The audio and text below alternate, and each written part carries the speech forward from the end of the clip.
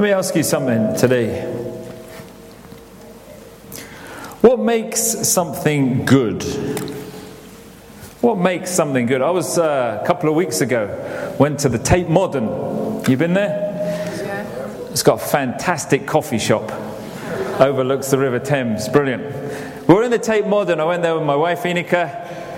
And I don't know about you, but like some of the Tate Modern, you just sort of look at these things and you just go, what?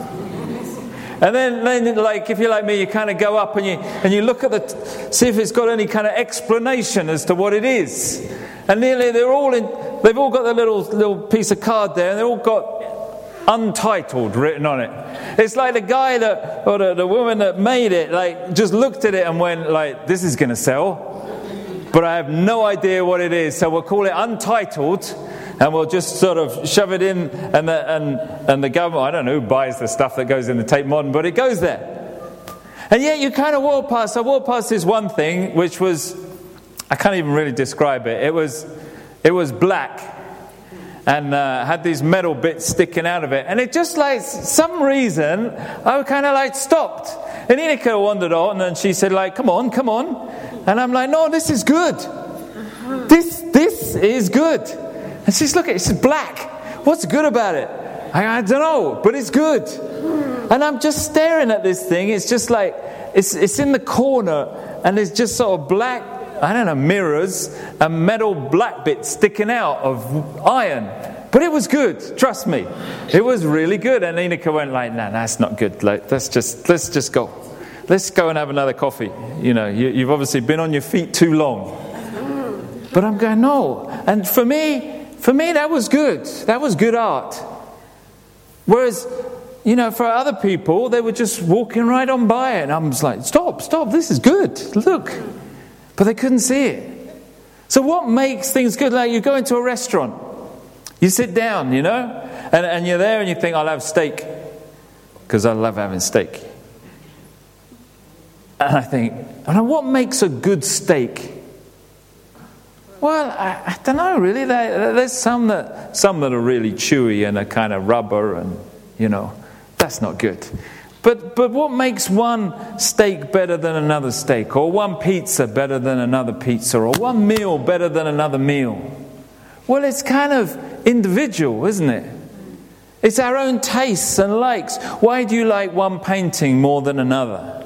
Why do you like one tie better than another tie? And you think, today I'm going to wear that tie, or this shirt, or this outfit. It's partly because of private tastes.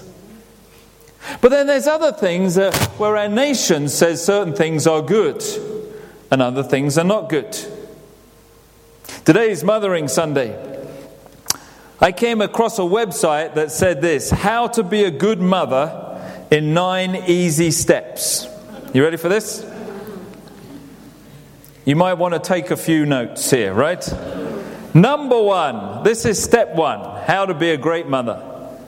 Be supportive and never laugh at your children's hobbies, interests, and friends. I don't know if the person that wrote this has ever seen some of my children's friends. But anyway, number 2, be patient. Number 3, take an interest in your child's interests. Number 4, don't be tight with money. At that point, I thought this probably has been written by children rather than by adults. Number 5, make sure that you're an approachable person to talk to. Number 6, be able to admit that something you did may have been wrong, and don't be afraid to apologize. Number 7, respect your child's love for another parent or another family member. Don't become jealous. Number 8, love your children more than anything else. Number 9, make your child feel special. Now, they're not bad, are they? I have to admit, it's not a bad list. The thing I really question about that is that one word in the title, easy. How many of those are easy steps? When your child brings home a friend that you don't think it's... Are you going to be supportive and never laugh? How easy is it for us to be patient with our children, or with one another, or even with ourselves? How easy is it for us not to be tight with money? Don't answer that. Should have done this before the offering, shouldn't we, really? But anyway. How easy is it for us to admit sometimes that we're wrong and apologize, especially to our children? How easy is it for us to love our children more than anything else? Or to love them and give them the freedom to love others when we want their love all to ourselves? These are not 9 easy steps to being a good mother or a good parent. What makes something good? Turn in your Bibles to John chapter 10. We've been looking at the I am sayings of Jesus. And today, Jesus calls himself good. Somebody came to him and said, "Good teacher." And he said, "Who's good? Only God is good." But here, Jesus says, "I am the good shepherd." What makes him able to say that he's good? Let's have a look together. John 10, verse 11. Lord, as we come to your word today, we ask that you would speak to us once more. Lord, we can read these pages of Scripture, but they stay just words on a page unless your Spirit plants them in our lives. You know what you want to say to each one of us. You know what you want to teach us and share with us today. So speak to each one of us today, we pray, through your Spirit. For we ask this in Christ's name. Amen. The first thing Jesus says here, I am the good shepherd. Verse 11. The good shepherd lays down his life for the sheep. A hired hand is not the shepherd who owns the sheep. So when he sees the wolf coming, he abandons the sheep and runs away. Then the wolf attacks the flock and scatters it. The man runs away because he is a hired hand and cares nothing for the sheep. I am the good shepherd. The first thing we see here Jesus saying is the first reason he says he's good is because he is willing, unlike everybody else, to lay down his life, to sacrifice himself, to risk himself for the sheep. He puts the needs of those sheep above his own welfare, in front of himself. Now, the people that would have heard this when Jesus was speaking to them would immediately have thought in the Old Testament, as I'm sure you have today, of Ezekiel 34. Ezekiel 34 is a whole chapter about shepherds and sheep. And it starts off like this. The word of the Lord came to me, Son of man, prophesy against the shepherds of Israel. Prophesy and say to them, this is what the sovereign Lord says. Woe to the shepherds of Israel who only take care of themselves. Should not the shepherds take care of the flock? You eat the curds, clothe yourself with the wool, and slaughter the choice animals, but you do not care for the flock. You have not strengthened the weak, or healed the sick, or bound up the injured. You have not brought back the strays, or searched for the lost. You have ruled them harshly and brutally. So they were scattered because there was no shepherd. And when they were scattered, they became food for all the wild animals. My sheep wandered over all the mountains and on every high hill. They were scattered over the whole earth, and no one searched or looked for them. But then it carries on at the end, verse 23 in that same chapter. I will place over them one shepherd, my servant David, and he will tend them. He will tend them and be their shepherd. I, the Lord, will be their God, and my servant David will be the prince among them. I, the Lord, have spoken. I will make a covenant of peace with them and rid the land of wild beasts so that they may live in the desert and sleep in the forests in safety. I will bless them and the places surrounding my hill. I will send down showers in season. There will be showers of blessing. And so when Jesus said, I am the good shepherd, they would immediately have thought of Ezekiel 34. And they would have looked too at the own shepherds, the own spiritual leaders of their nation. Jesus is saying, you know what? Compare me to them. Compare me to the shepherds that you've had in your history and the shepherds that you've got today. I am willing to lay down my life for you. What about them? What are they going to do? How are they going to show you just how far they will go? Jesus said, I am the good shepherd. Why? Because I serve the sheep. I look after them, I nurture them, I care for them, I will defend them. I will put myself in harm's way rather than allow them to be hurt. I heard about a couple that two friends went for dinner in a restaurant. Each requested a fillet of sole. And after a few moments, the waiter came back with their order. And it was one of those fancy restaurants where they don't bring it all laden out on your own plate. They bring it out and you've got the vegetables in little dishes. And the dish, they brought out a big platter in the middle with 2 fish on it, 2 fillets of sole. Except one was larger than the other. And so one guy looked at the other guy. He said, let me serve you. And he placed the smaller fillet of sole on his plate and took the larger one for himself. And the other guy goes, hey, wait a minute here. Look what you've done. You've given me the little piece and you've taken the big one all for yourself. And the man said, well, how would you have done it? And he thought for a moment and he said, well, if I was serving, I would have given you the big piece and I'd have taken the little one for myself. And he said, that's what's happened, isn't it?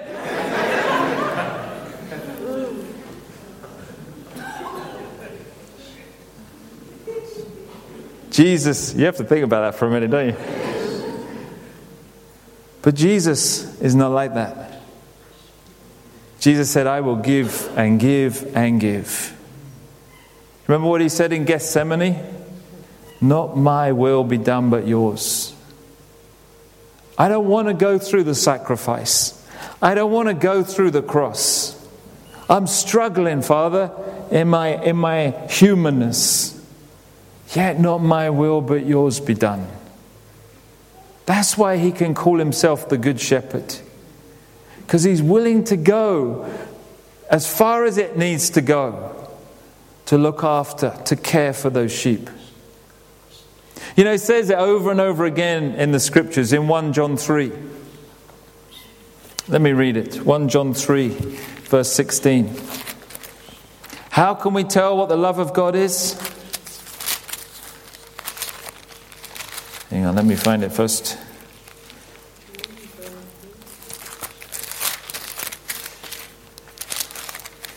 (1 John 3).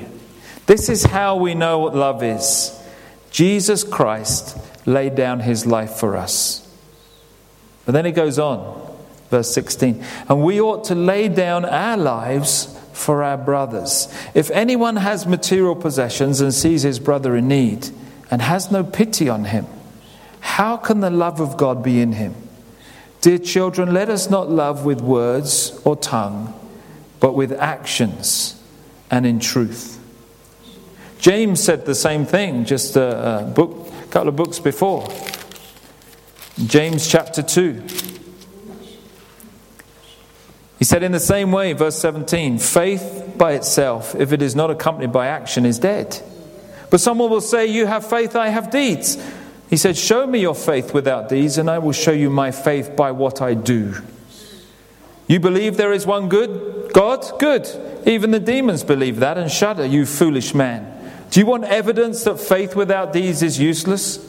Was not our ancestor Abraham considered righteous for what he did when he offered his son Isaac on the altar? You see that his faith and his actions were working together, and his faith was made complete by what he did. Carries on, verse 24. You see that a person is justified by what he does and not by faith alone. Jesus can say, I am the good shepherd. Why? Because in his life he demonstrated that by laying it down for you and for me, for his flock. He said, I'm not just going to talk about it, I'm going to actually do it. It's about that integrity. That what we say and what we do marry up together. There are so many examples of people without integrity around us. They say one thing, they do something else. I heard Stuart Briscoe. He's a pastor. Before he went and became a pastor, he was hired by a bank. When he was young, he was new there. His boss came to him one day and said, "I'm expecting a phone call from such and such. Tell him I'm out." And Briscoe didn't know what to do. He said, Are you going out then? He said, "No, I'm not going out. I just don't want to talk to him, so tell him I'm out when he phones." And so Stuart Briscoe said, "Well, do you want me to lie for you?" And the boss started to get really angry. And then Stuart said, I prayed and asked God for wisdom in that moment. And when his boss was getting angry, he said this. He said, "You should be happy, because if I won't lie for you, isn't it safe to assume that I won't lie to you either?" That's integrity. That's saying, I live by what I say. What I believe in, what I am, is how I live my life. And Jesus said, I am the good shepherd, because he was willing to do that. To go through Gethsemane, however hard it was, to protect the sheep, to protect you and I. To say, I will go to wherever I need to go to, I will do whatever I need to do to restore that relationship and to look after the sheep that you've given to me, Father. The first thing Jesus says, the reason he's the good shepherd, he's not going to run away. He's not going to scatter. He's not going to go hiding, but he's going to stay the course. He's willing to risk it all, even his own life. But there's more. Look at verse 14 and 15. I am the good shepherd, he says again. I know my sheep, and my sheep know me, just as the Father knows me, and I know the Father, and I lay down my life for the sheep. The second reason why Jesus is the good shepherd is because he's willing to be known and to know as well. You know, it's really scary to be really known by someone, isn't it? When you open yourself up to someone, you give them the power to really hurt you badly, but also to really love you too.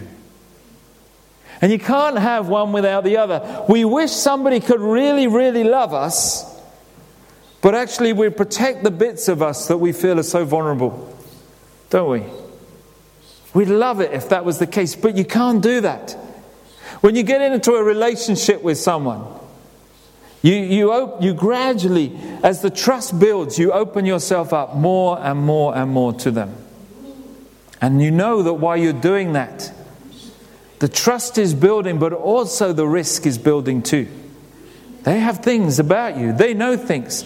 They know exactly how they can hurt you. Children know it best of all. The more you invest in a child, the more you know that they know just where to push the buttons. They know exactly what to say, don't they? They know exactly how to twist the knife inside of you, saying, "Stir," you know?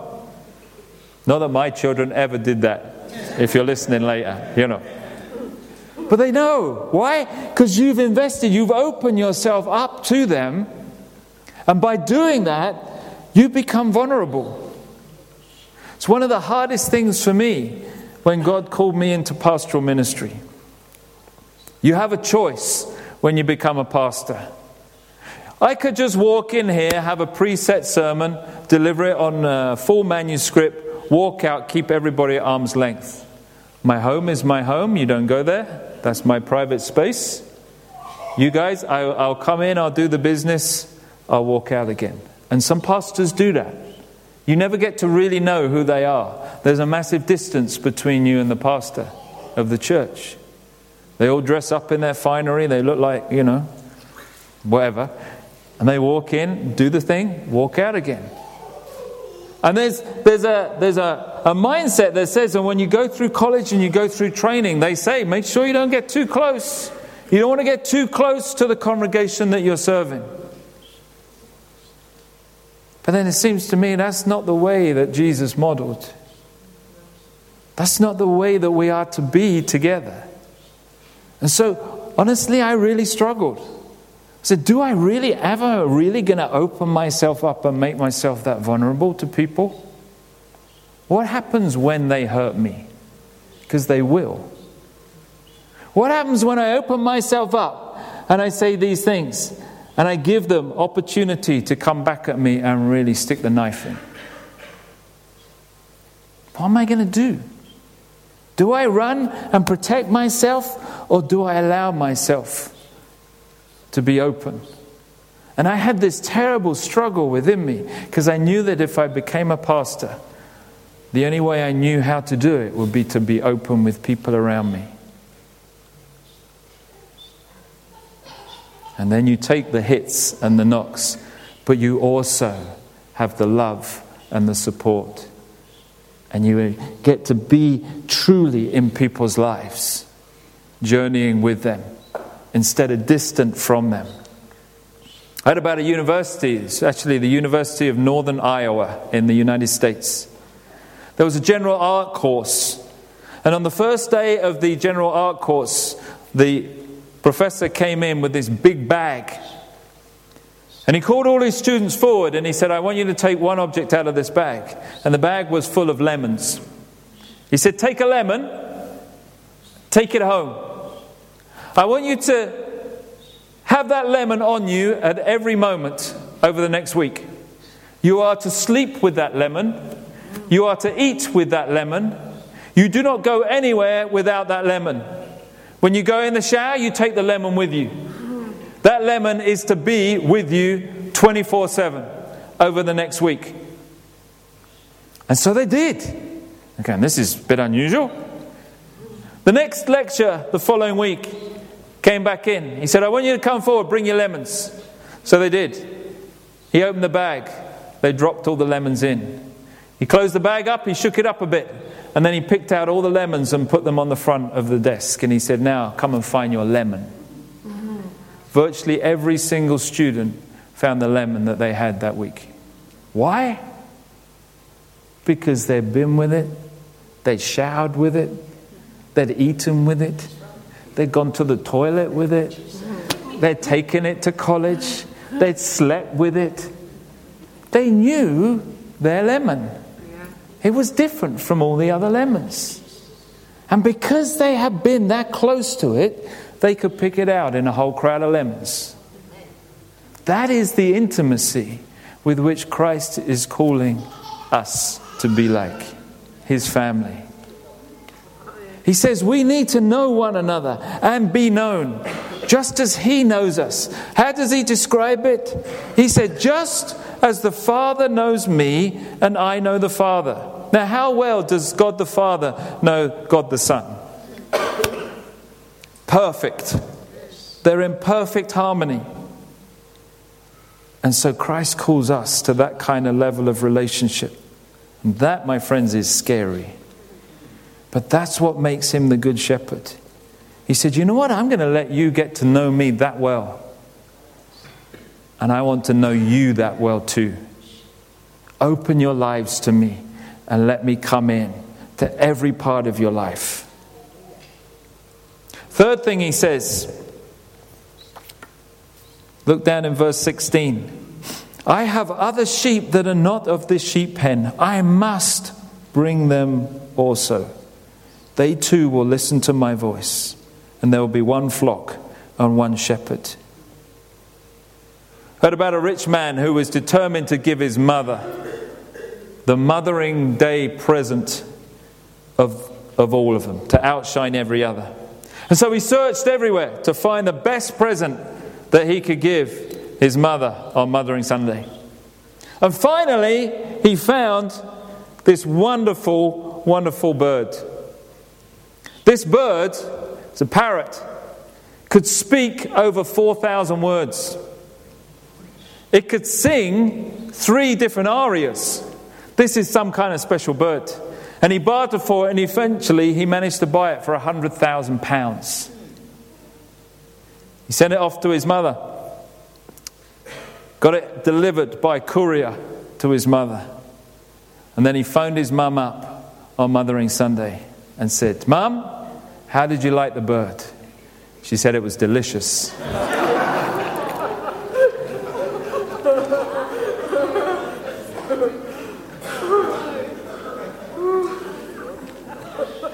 Sorry.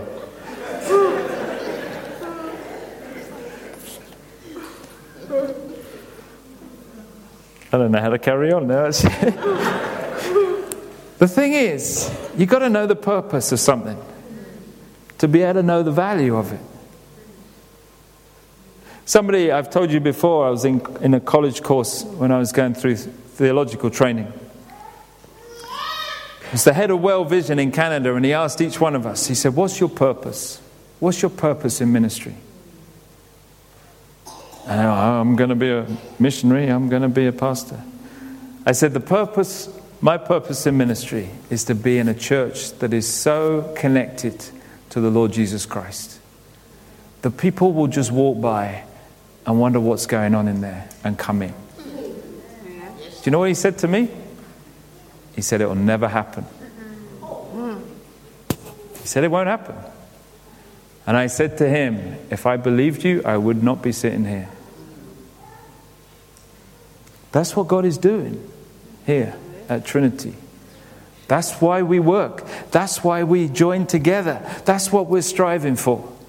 That's what my purpose is in being here.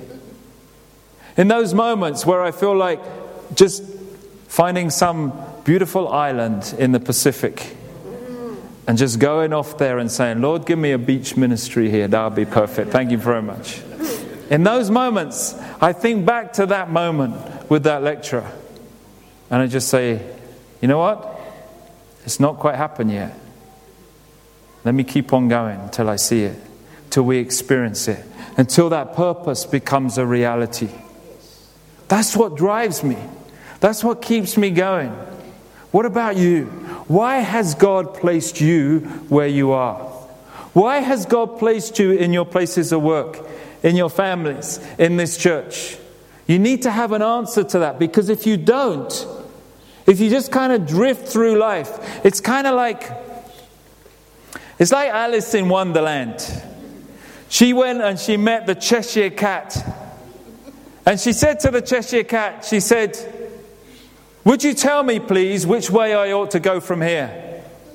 And the Cheshire Cat said, "Well, it kind of depends where you want to get to."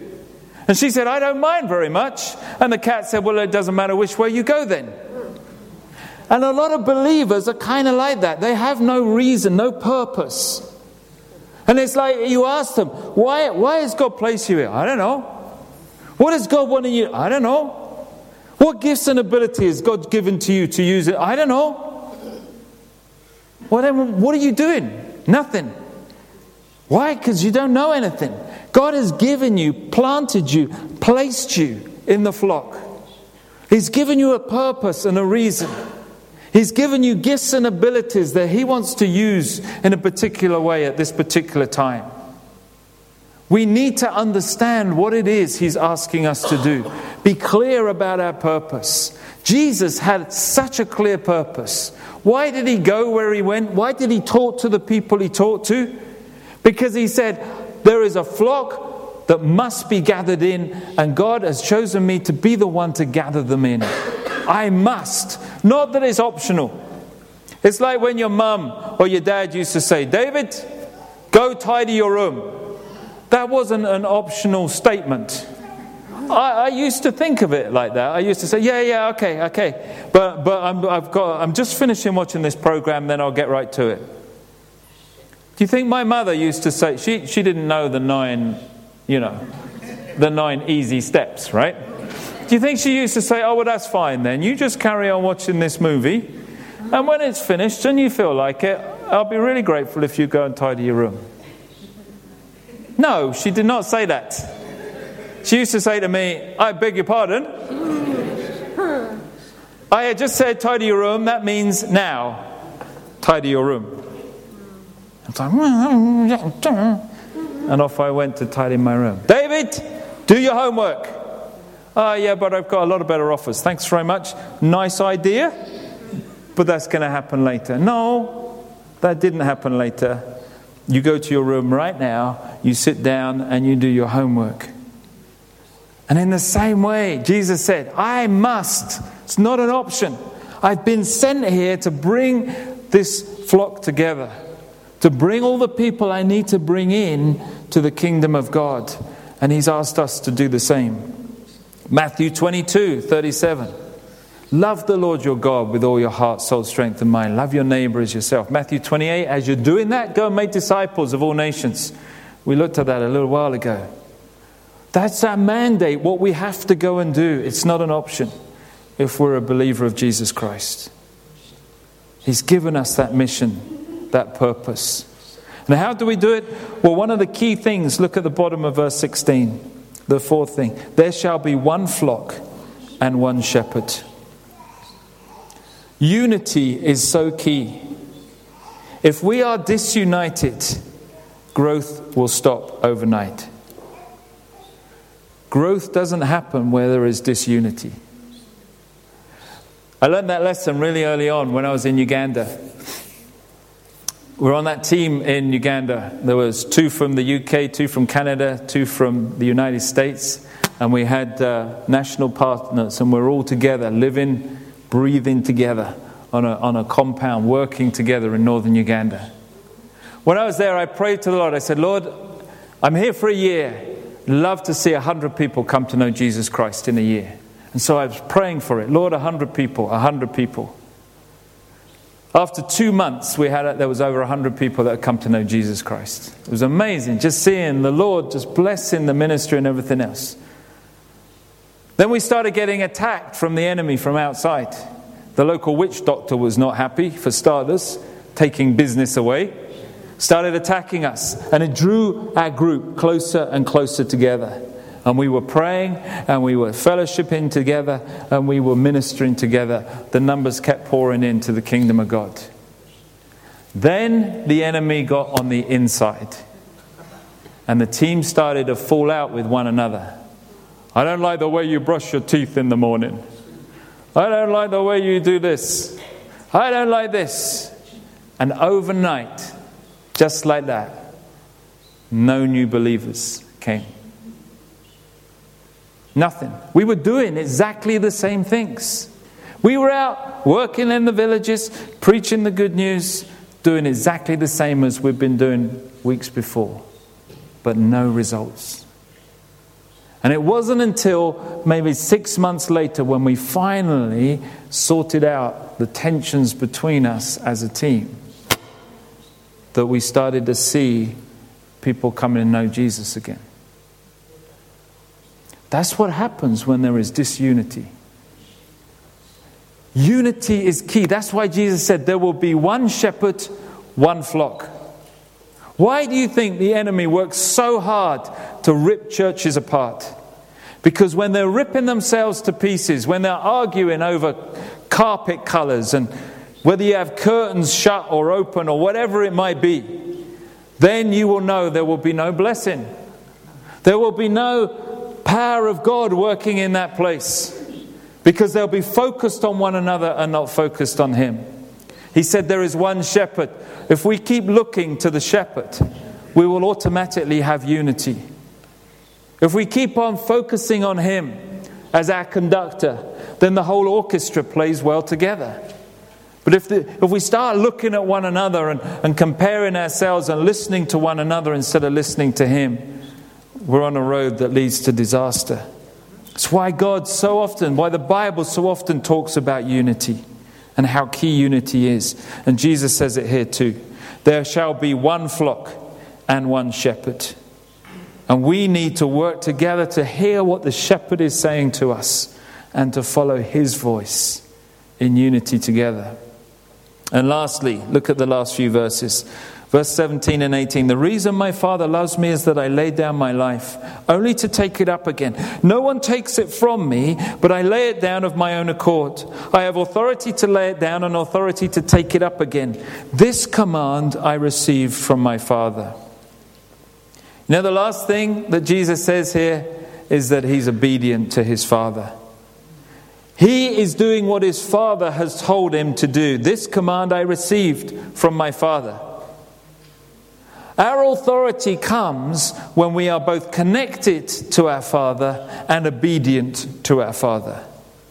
When we have both the connection in relationship and the obedience that we're doing what he asks us to do, then we will automatically be channels of God's love and channels of the Holy Spirit's power through us.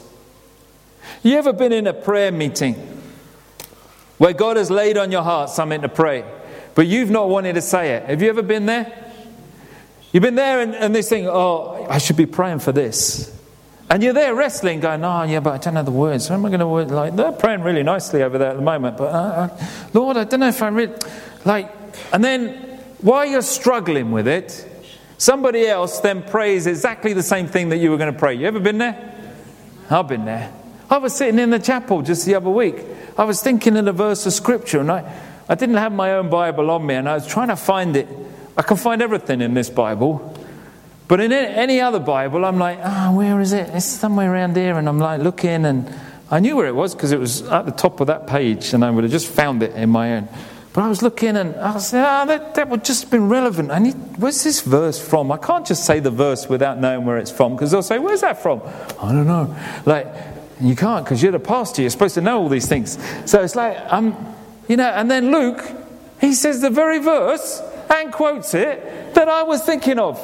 I'm like going, just, But it's like that. It's about being in obedience. It's about doing the thing that God asks you to do. Thomas à Kempis put it like this. He said, instant obedience is the only kind of obedience there is. Parents know all about that. Delayed obedience is disobedience. Tidy your room? Yeah, later. Yeah, right. Whoever strives to withdraw from obedience withdraws from grace. If we don't obey what God wants us to do, we're pulling ourselves, our relationship, we're pulling it away from God. And God says, just as Jesus was obedient, so we need to be obedient too. Why is Jesus the Good Shepherd? Because he was willing to sacrifice himself, to risk himself. Because he was willing to be open in intimacy with his flock. Because he was single-minded in his purpose in the mission that God has sent him. Because he sought unity as a grounds, as a breeding ground for growth and development and nurture. And because he was obedient to his heavenly Father. And as we look at those 5 characteristics, it seems to me that those are the key things that make for good mothers and good fathers, good brothers and good sisters, that actually make for good believers too. Christ calls us to lay ourselves down, to sacrifice ourselves, to risk ourselves for him when he asks us to. He calls us to intimacy with one another, to be open, bear one another's burdens, and so fulfill the law of Christ in Galatians 6:2. You can't do that unless you're willing to share and be open with one another. He calls us to be single-minded in our purpose. Go make disciples, go show the love of Jesus Christ. He calls us to be one, just as he and the Father are one. And he calls us into a life of obedience. Take up your cross every day and follow. There may be 9 easy steps to being a wonderful mother. Don't believe it. But Christ here gives us 5 challenges. 5 challenging opportunities to being good believers, good followers of him.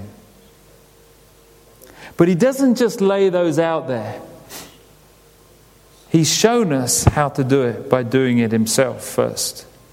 So that he could say, I am the good shepherd. Because I'm willing to show you and demonstrate it in my whole life. Not only that, he's given us one another. That as we journey down this road, as we strive to be better at each one of these things, we can encourage one another. We'll never arrive. We'll never be perfect in our sacrifice and our risk or our intimacy or our purpose or our unity or our obedience.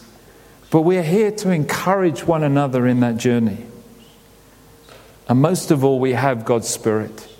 The Spirit that dwells in us, continually works and transforms us from the inside out, gives us the power to be able to do these things that Christ has asked us to do.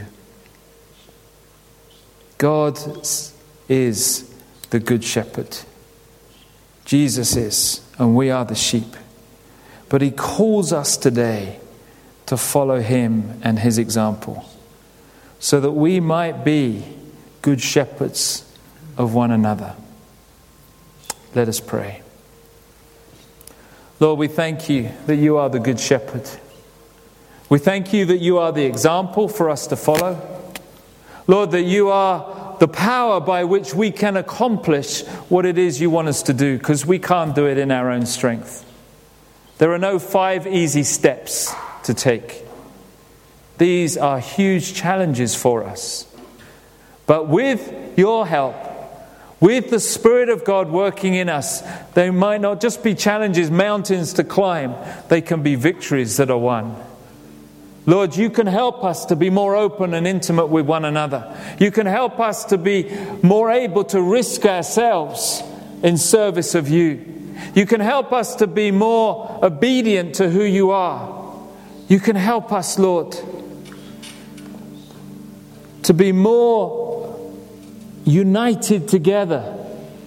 Not that we all have the same mind, not that we all see things exactly the same way, but that we are united in spirit, in heart, as one people, with all our differences working together, because we are united in the purpose of bringing Your kingdom in word and in deed. Lord, we thank You. Where we struggle, help us. Where we succeed, help us to encourage others. And Lord, above all, take us and use us. Work in us and through us to accomplish Your purposes as we seek to support and encourage one another as brothers and sisters in Christ. We thank You and we praise You that You are the wonderful great shepherd. In the name of Christ. Amen.